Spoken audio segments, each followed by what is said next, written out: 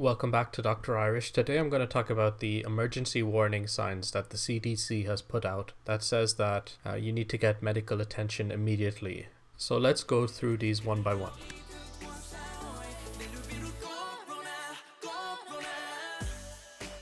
According to the Center for Disease Control, emergency warning signs include trouble breathing. So this is often referred to as dyspnea. So someone could be hyperventilating or hypoventilating, which means breathing too fast or breathing too slow.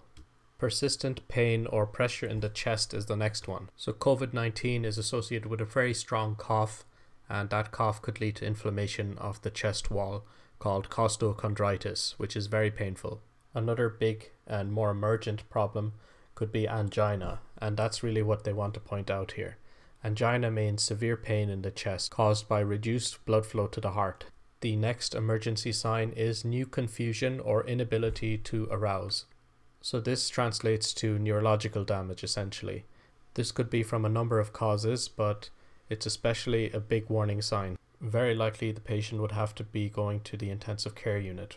The last emergency warning sign they mention is bluish lips or face. This translates to a condition known as central cyanosis. What this means is that you have less oxygen attached to your hemoglobin. Either you're not getting enough oxygen or using it up too much. So I hope this brief explanation helps. And remember those signs.